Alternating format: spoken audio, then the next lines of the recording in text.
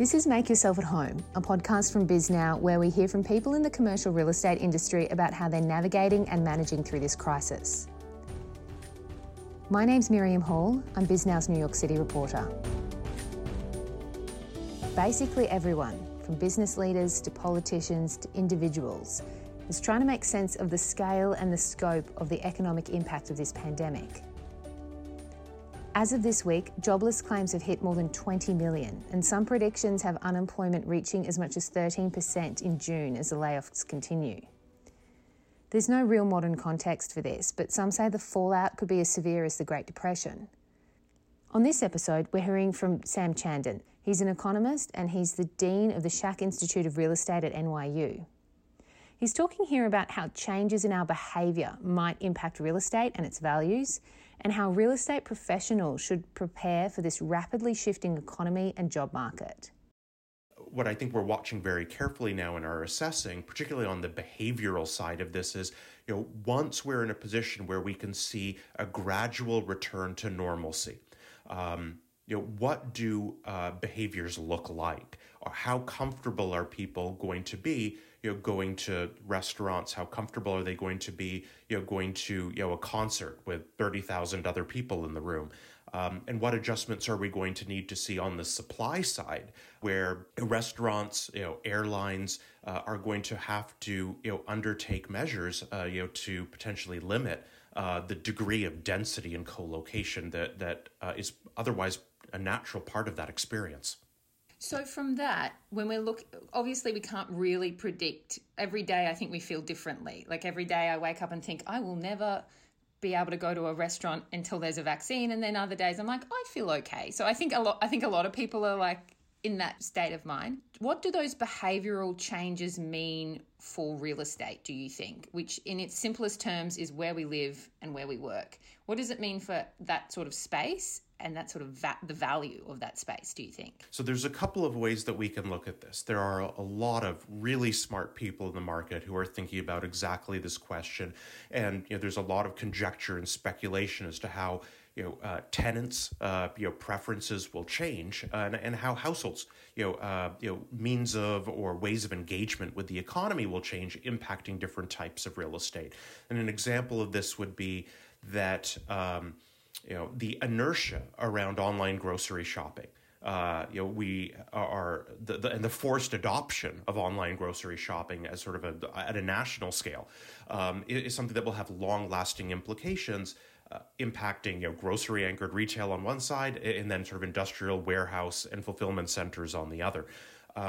What we can also do is to look at some of the market data to see sort of how does the market, equity markets, feel about the way in which different types of real estate are going to recover, which ones are most at risk. And we can see very clearly that some of our intuition around where the greatest challenges might be are translating very directly into differences in the stock prices of major publicly traded REITs. And so and the way that lenders sort of are underwriting, are augmenting surveillance for their balance sheet portfolios of loans. And so in some cases, what we'll see is that the decline in returns on major regional mall REITs look very, very severe. Every class of REITs is going to have experienced some downward adjustment, but it's much more reserved when we look at industrial portfolios, when we look at multifamily portfolios, where I think we can bring analysis to bear over and above the intuition that's being reflected in the stock markets and in the way that we're engaging in sort of a very public discourse and dialogue around this, is to then look at different types of space in a very granular way and say, in particular, if there is a long-term impact on how we think about co-location, one, the desirability of co-location, physical co-location here, for any of a range of different activities, but also the necessity of co-location. How does that impact different types of space? And I think what we've seen is that on one hand, we've been able to pivot very quickly in many of our professional occupations to remote working. And the idea that many of us would have held, in part because of just our muscle memory around always going to the office, around sort of how could we be productive, how could we work together effectively, how could we collaborate if we are not physically in the same space. Our thinking about that, our willingness to consider that there are ways in which we can work very effectively together, get deals done in real estate, even if we're not physically co-located for every meeting. We've come a long way in our thinking about that over a very short period of time.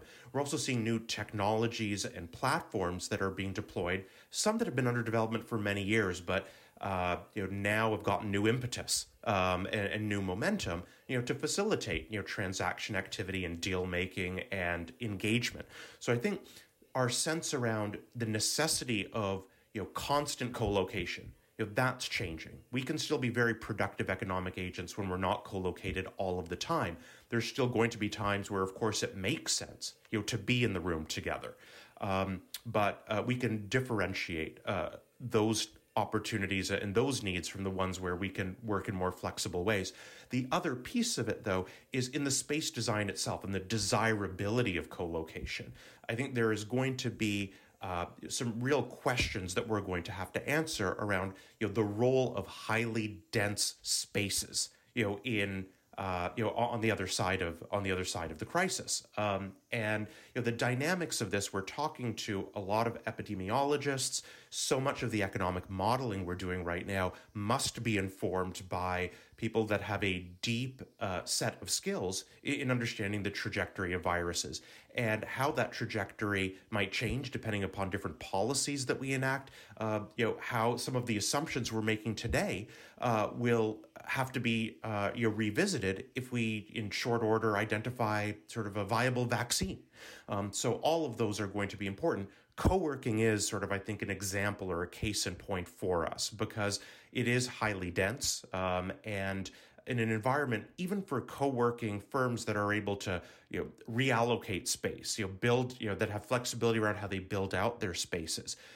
If it is the case then that they are able to less effectively monetize their space because they have to move to a lower density regime, at least on the margin, that's going to present challenges to profitability and to viability for some of the spaces we see out there. Basically, what's happened is that we're rethinking about how we live and how we work, right? So from that, is there anything that you can, in a way that I don't think anyone ever has before? You will have folks point to pandemics in history, and certainly if we go very far back, we'll find examples of pandemics in Europe that were much, much larger in scale than what we're experiencing now, and took a much more painful toll on the progress of civilization. But even as compared to outbreaks that have occurred, in the post-World War II era, in the Spanish flu, if we were to look back 100 years, one of the key differences now is that we have access to a broader and richer and more mature set of tools to facilitate de-densification than we've ever had before, even as compared to 10 years ago. The sophistication of the technologies, the maturity of the technologies that are allowing us to engage, to transfer information, to close transactions, we're in a much different place than we have been historically. And so while there may be a sense that there is a new balance in terms of how we assign importance to density and co-location, what's critical here is that now we also have a set of tools that can allow us to de-densify while also being very active and engaged in creating value in the economy. Now, that's not going to be the case for every aspect of the economy. I think what we're seeing, the labor market numbers that you cited, is that there are very clearly segments of the economy that do require co-location and that are experiencing a great deal of stress today. But I think in many of the professional occupations, what we see is that there are opportunities and tools that will allow us to be productive and to engage. It does raise another point that I want to make sure that I bring to the table, which is that we are seeing in the data, as well as in the anecdotal evidence, very, very real differences in outcomes and implications from everything that's happening in the world today for folks that are of different skill levels, that belong to different demographic groups, at different income levels. and in different types of occupations and professions. And it is not only in terms of the health outcomes and the mortality rates, but in terms of who is feeling the most significant and immediate pain from job losses. We've got folks that are not necessarily struggling first and foremost with the challenges of working from home. We've got people that are struggling with issues around food security. And those differences that we see emerging, the digital divide, who has access to the technology that allows them to be productive in their particular occupation and who does not, are very, very real policy and challenges and social challenges for all of us. Yeah, it's an extraordinary kind of glaring light on the level of inequality throughout society, as who on so many levels, who's out of a job and who's not, who's comfortable, who's not, who's able to do their job and who's not, who's safe and who's not, basically. Yeah. So tell me a little bit, I mean, you obviously are working closely with students. Yes. This is reshaping everything, but what kind of job market is it now for these people who are obviously very passionate about commercial real estate or real estate and want to put their life into it? I mean, is it secure? Is it insecure? I mean, I don't know. What do you think? So I think there are... We've seen a real sea change in terms of the opportunity, the immediate opportunity set in the real estate market. Just 2 months, 3 months ago, we were in the tightest labor market that we would have experienced in a generation for highly skilled labor. Real estate, for all of our concerns around how much longer can the expansion go, had remained very healthy and very active as an industry. And we've been asking that question now for several years. The fact that up until a month ago, this was setting new records every month for the longest expansion in U.S. history, naturally raised that question of what is the longevity of the cycle? What will be that proximate cause for an inflection in the economy? I think well-prepared students in programs around the country are finding that the immediate opportunity set has certainly shifted. We're seeing that there are not necessarily new discretionary construction projects that are going to kick off in April and May. At the same time, there's a tremendous amount of work that needs to be done in surveilling, lending portfolios, with great regret, the distressed asset, distressed lending space is one where we're experiencing growth.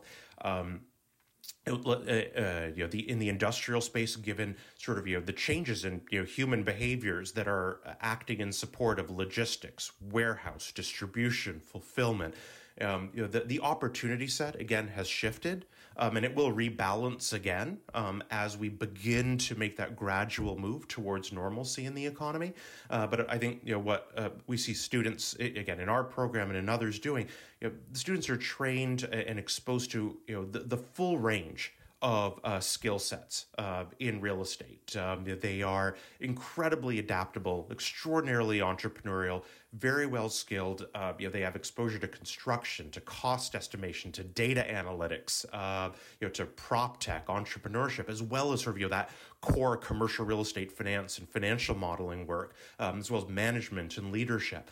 So, as the opportunities pivot, I think what we see is that students are paying very, very close attention to the market. We're bringing to bear, as our other real estate programs, the full set of strengths and connections that we have with industry to make sure that students are learning about how the opportunity set is pivoting. There are clearly some specific policy interventions that are going to create opportunities in some segments of the market, and where we haven't seen them before. Investments in potential investments in infrastructure, the potential for a large federal push for infrastructure. We're fairly reserved on the likelihood of that happening, only because we've seen a push for infrastructure in 2017. It's not necessarily the case that once we again begin to move towards normalcy, or once we're sort of in that period of normalization, that some of the very grand interventions will actually materialize. I mean, it must feel on some level like, wow, this is a disaster. Like everything's on pause. Am I ever going to get a job? Are you hearing any of that from them? I think all of us are naturally concerned, not just students. We have alumni, we have folks that are mid and late career, very senior in the profession, that realize that this is a period of significant disruption and dislocation.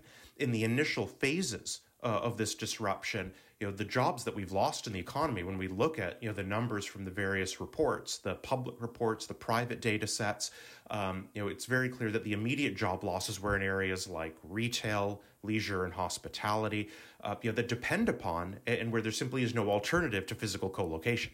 I think that what we will see now in this next stage is that while many of us in the professional space are able to work remotely, there is a key distinction that we need to make. And when we're doing our economic and econometric modeling, it's driving very clear differences in terms of the outcomes that we see in the projections that we're making. There is a difference between being able to work remotely and being able to create economic value remotely. And not everyone who can work remotely is going to be able to create economic value remotely. So as we move further along in this process, initially, all of these jobs moved remote. Once we have an opportunity to say, okay, where's the value being created? And, as we deploy some of these platforms, are there certain roles or positions that we need to rethink? I think that becomes a big part of this. But, and I think that the weight of that will fall most heavily upon intermediaries in the market. And so, as new opportunities open up that, leverage digital platforms, I think, the recent graduate, the young person in our undergraduate or graduate program who not only knows, and has the technical skills in, the financial modeling and the cost estimation, but who also has, the skills and the know-how in working with data sets, in working and not sort of in Excel, but very large data sets, how to really mine data, how to think about PropTech, entrepreneurship, the impact of dislocation on legacy businesses. I think what we're finding is that these are skills in the market that are in tremendous demand. Someone who knows how to work with data to anticipate where risks will emerge, that is able to triage a lending portfolio, that is able to do proprietary analysis for their employer on differences that will emerge in the health of different metropolitan areas around the country. There's I think what we're seeing is that there's a tremendous demand for folks with these skills. So I know that you can't go black and white, and you can't obviously predict the future. But is there, if you could break it down, is there someone that's safe right now and someone that's not safe? Like if you were a retail leasing broker, are you safe right now? Not really, versus someone who, as you say, knows how to triage a lending portfolio. I mean, can you break that down into kind of a basic job level? I'll preface it by saying that I'm always surprised and astonished in a very positive way at our capacity for reinvention and repositioning as sort of as individuals in the real estate market. And so, when I talk to colleagues and friends that are in the retail world, are they unaware of the need to be thinking creatively? Absolutely not. I think what we see is that people are very, very aware of the importance of repositioning assets, identifying highest and best uses, working creatively with tenants, and in some cases on a very personal and individual level, finding ways to diversify your skill set or your value proposition in the market. Are there segments of the market, some parts of the industry that go away entirely? I don't think so. I think what we do see is that there are going to be segments of the market where the operational intensity becomes higher. And so when we think about something like seniors housing, and whether it's independent living, assisted living, memory care, the operational intensity, the value of bringing a strong skill set to bear, as a participant in the seniors housing space has never been greater. Are there going to be issues that are much more blunt, where we have stranded assets? I think we will see a scenario, and we will be in a position where we are going to have to rationalize the amount of retail space in the United States. In some retail space, we'll find that its newest or its next highest and best use, is not as retail. What I'd suggest here, though, is that what we've seen is, and other people have used this phrase, I've thrown it out there a couple of times as well, the future has arrived early. many of the trends that we've seen in the market over the course of this cycle that have presented challenges and required reinvention in retail, that have favored industrial, that have meant changes in the way that we design common spaces in multifamily assets, the rethinking around office space and co-location in the office sector. All of these trends have been at play. Some of them have proceeded quickly, some slowly. There's been a very abrupt acceleration for all of us in needing to adopt digital technologies and platforms in ways that have allowed us to cope with and manage around everything that's happening. And so I think some of these trends that have been moving slowly or at a moderate and manageable pace, we've seen a very abrupt acceleration. And there will be, of course, a shakeout from that. From the fact that this has kind of reshaped how we think about everything, it's shown an enormous amount of inequality. It's shown a lot of, where a lot of pain points are. If you're a real estate professional listening to this, I mean, what would your advice be to kind of prepare? I know it's really hard because it's changing every day, but what would you say you should be doing to kind of secure yourself as a professional, as a working person now, to kind of both look after your career and look after your job, but also, I guess, make a contribution to the economy and add into preparing for what the future is going to be like? Sure. Well, there's, I think the first thing that everyone is having to do is sort of to look very closely at their portfolio of assets, whether they're a broker or a lender or an investor in the market. What are the assets that require your immediate attention? So that triage process of saying which relationships, which properties do I need to be investing in right now? That's key.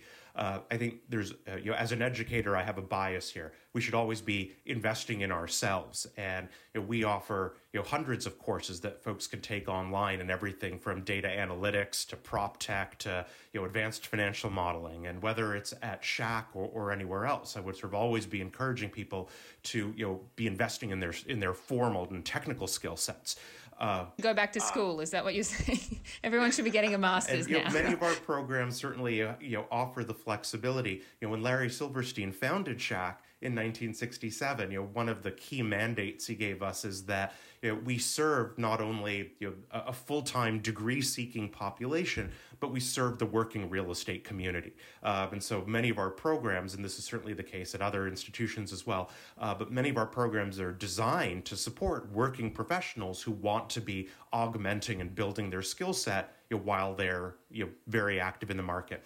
What I'd suggest overall, whether it's a personal relationship, whether it's an asset, whether it's a tenant role, certainly be gathering information, be thinking about what sort of the world might look like in 6 months or 12 months. Keep an open mind because there is tremendous uncertainty, as you pointed out. But investing in relationships, I think, is ultimately then the key thing here. While you're building skill sets, while you're managing your day-to-day business and securing and stabilizing that business, reach out to colleagues. This is a perfect opportunity. If there's someone that you haven't spoken to or in 5 or 6 years, it's not going to be awkward or odd in the least if you were to reach out to someone and reconnect with someone that you haven't spoken to in many years, just to check in and say, how are you doing? I hope you're doing all right and that everything is well with you. I think this is an extraordinary opportunity, and it's one that we can pursue right from home to reestablish, rebuild, reinforce all of those connections.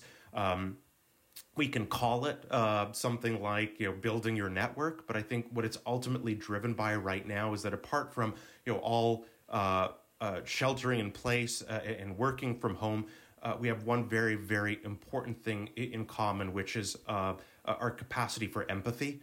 I want to ask you a few quick hit type of questions. I know that you can't predict the future, and I know that there's not a straight answer, but one, Q2, how's that going to look? Pretty brutal? Yes. So I think that both in terms of the labor market and in terms of GDP numbers, based on the higher frequency data that we've got, we do expect that it will be, in our baseline scenario, the most significant deterioration in the job market and in broader economic performance that we have on record. And again, the abruptness of that decline is a function of the causal driver, and this being sort of an exogenous health crisis. A couple of important things to keep in mind are that we're not going to experience quarter over quarter declines in activity on the order of 20 or 30%, and we're not going to see initial claims numbers on the order of 7 million a week, week after week after week. So these numbers do begin to level off in our baseline scenario, but the second quarter will be especially challenging. We do currently expect that the third quarter will also be challenging. While we will get a sort of an official, official guidance from the National Bureau of Economic Research and the Business Cycle Dating Committee with regard to the beginning and end of a recession, I think looking at the data, reading yesterday's Beige Book, the Beige Book from Wednesday, April 15th, I think. It's clear that we are in recession now. We do not need to wait for a formal pronouncement. I find people are kind of falling into two categories. One is the economy was in a good shape before.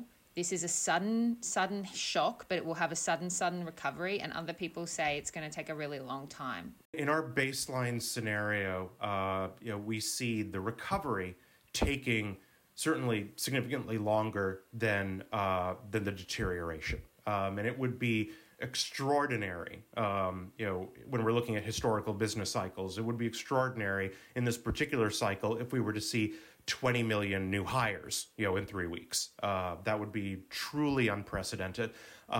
There are dislocations and disruptions occurring in the economy from which we'll not recover. So, where we've lost a lot of people in terms of, I shouldn't say we've lost a lot of people, let me be more careful, where we've lost a lot of jobs in areas like hospitality and leisure, we're going to have to watch very, very carefully for things like, the continued importance of social distancing in restaurants.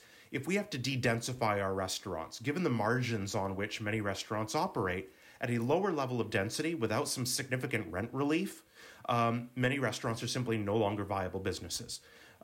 When we look at the airline industry, in a very, I think, supportive package for the, from the federal government, protecting airline workers and limiting, the number of layoffs at the major airlines and to smaller airlines, again, sort of, significant forgiveness of debt.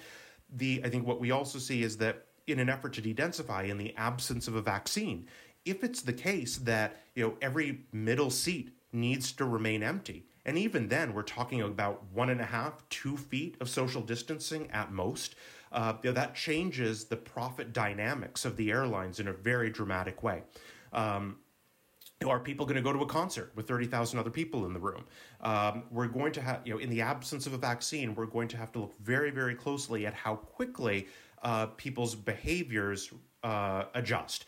We've only got a couple of case examples that we can look at where economies, countries are further along in terms of the life cycle of the crisis. And so when we look at China, what we see is that while the vast majority of folks that are surveyed have returned to work and are commuting to work, only a very, very small number are leaving home on a discretionary basis. So they're still going out to buy groceries. They're not going out otherwise. And you could say on one hand that in the immediate aftermath of the worst stages of the crisis, people are naturally hesitant. We're extremely risk averse right now. There's a degree of agoraphobia that we're going to experience at a national level, sort of even as conditions begin to normalize. And so I think when we look at the example of China, what we see is at least in the immediate aftermath of the worst of the crisis, once social distancing measures and restrictions are relaxed, people are still hesitant to go back out. How long that will persist is I think what we have to assess. What will the world look like in 6 or 12 months? On the margins, are there going to be some folks that are less inclined to travel, that are less inclined to go out, that think about different ways in which they can spend their leisure time, that limit their exposure to high density environments? All of those things are going to be really material. Overall, again, in that baseline scenario, and we're really analyzing a very wide range given the degree of uncertainty in the underlying drivers. But when we do look at that baseline scenario, we're seeing a recovery of the jobs that we've lost so far that we will have, at least in terms of the count of jobs, maybe come full circle in late 2022. So that's 2 years. So it is. I think when we look at the degree of job losses, where the job losses are occurring, the extent to which over the next several months we believe that we'll experience a larger number of losses in some professional occupations. So the immediate job losses were in areas that depend immediately on co-location. But we believe that next set of losses are losses that we'll experience in areas that involve intermediaries that are being disrupted by the adoption of technologies and are discovering efficient ways to work remotely. And some of these will be professional occupations. Notwithstanding the abruptness of the job losses, and given again the qualifier that given the degree of uncertainty in the market, we're modeling a very wide range of scenarios. We're looking very carefully at the medical data, talking to epidemiologists, looking at sort of the policy responses at local, state, federal level. There's a large number of inputs here that to really stretch the capacity of economists to effectively model in real time. That being said, in our baseline scenario, we see a recovery, at least in terms of the count of jobs, that we've lost occurring in the third and fourth quarters of 2022. Okay, so anyone who thinks it's going to be a spike back is wishful thinking, is that? Well, I think we have to differentiate between the labor market and economic output. And given our capacity to increase the economic output without necessarily bringing in more labor inputs, I think that balance is different than what it was 50 or 60 years ago. We're likely to see a resumption and an increase in economic activity, and labor markets will catch up with a lag. And certainly that was the case with the recovery from the great financial crisis. It took us a very long time to recover jobs, and it was lagging on the recovery in the aggregate economic output of the United States. So we'll see something similar, I think, albeit under different circumstances, with the performance of the labor market this time around. Thank you so much for doing this. I really appreciate you talking, and I really appreciate your insight into this. This is, obviously a time of great reflection. Yes, it is. And so thank you so much for taking time. I appreciate it. Thank you. I appreciate it very much.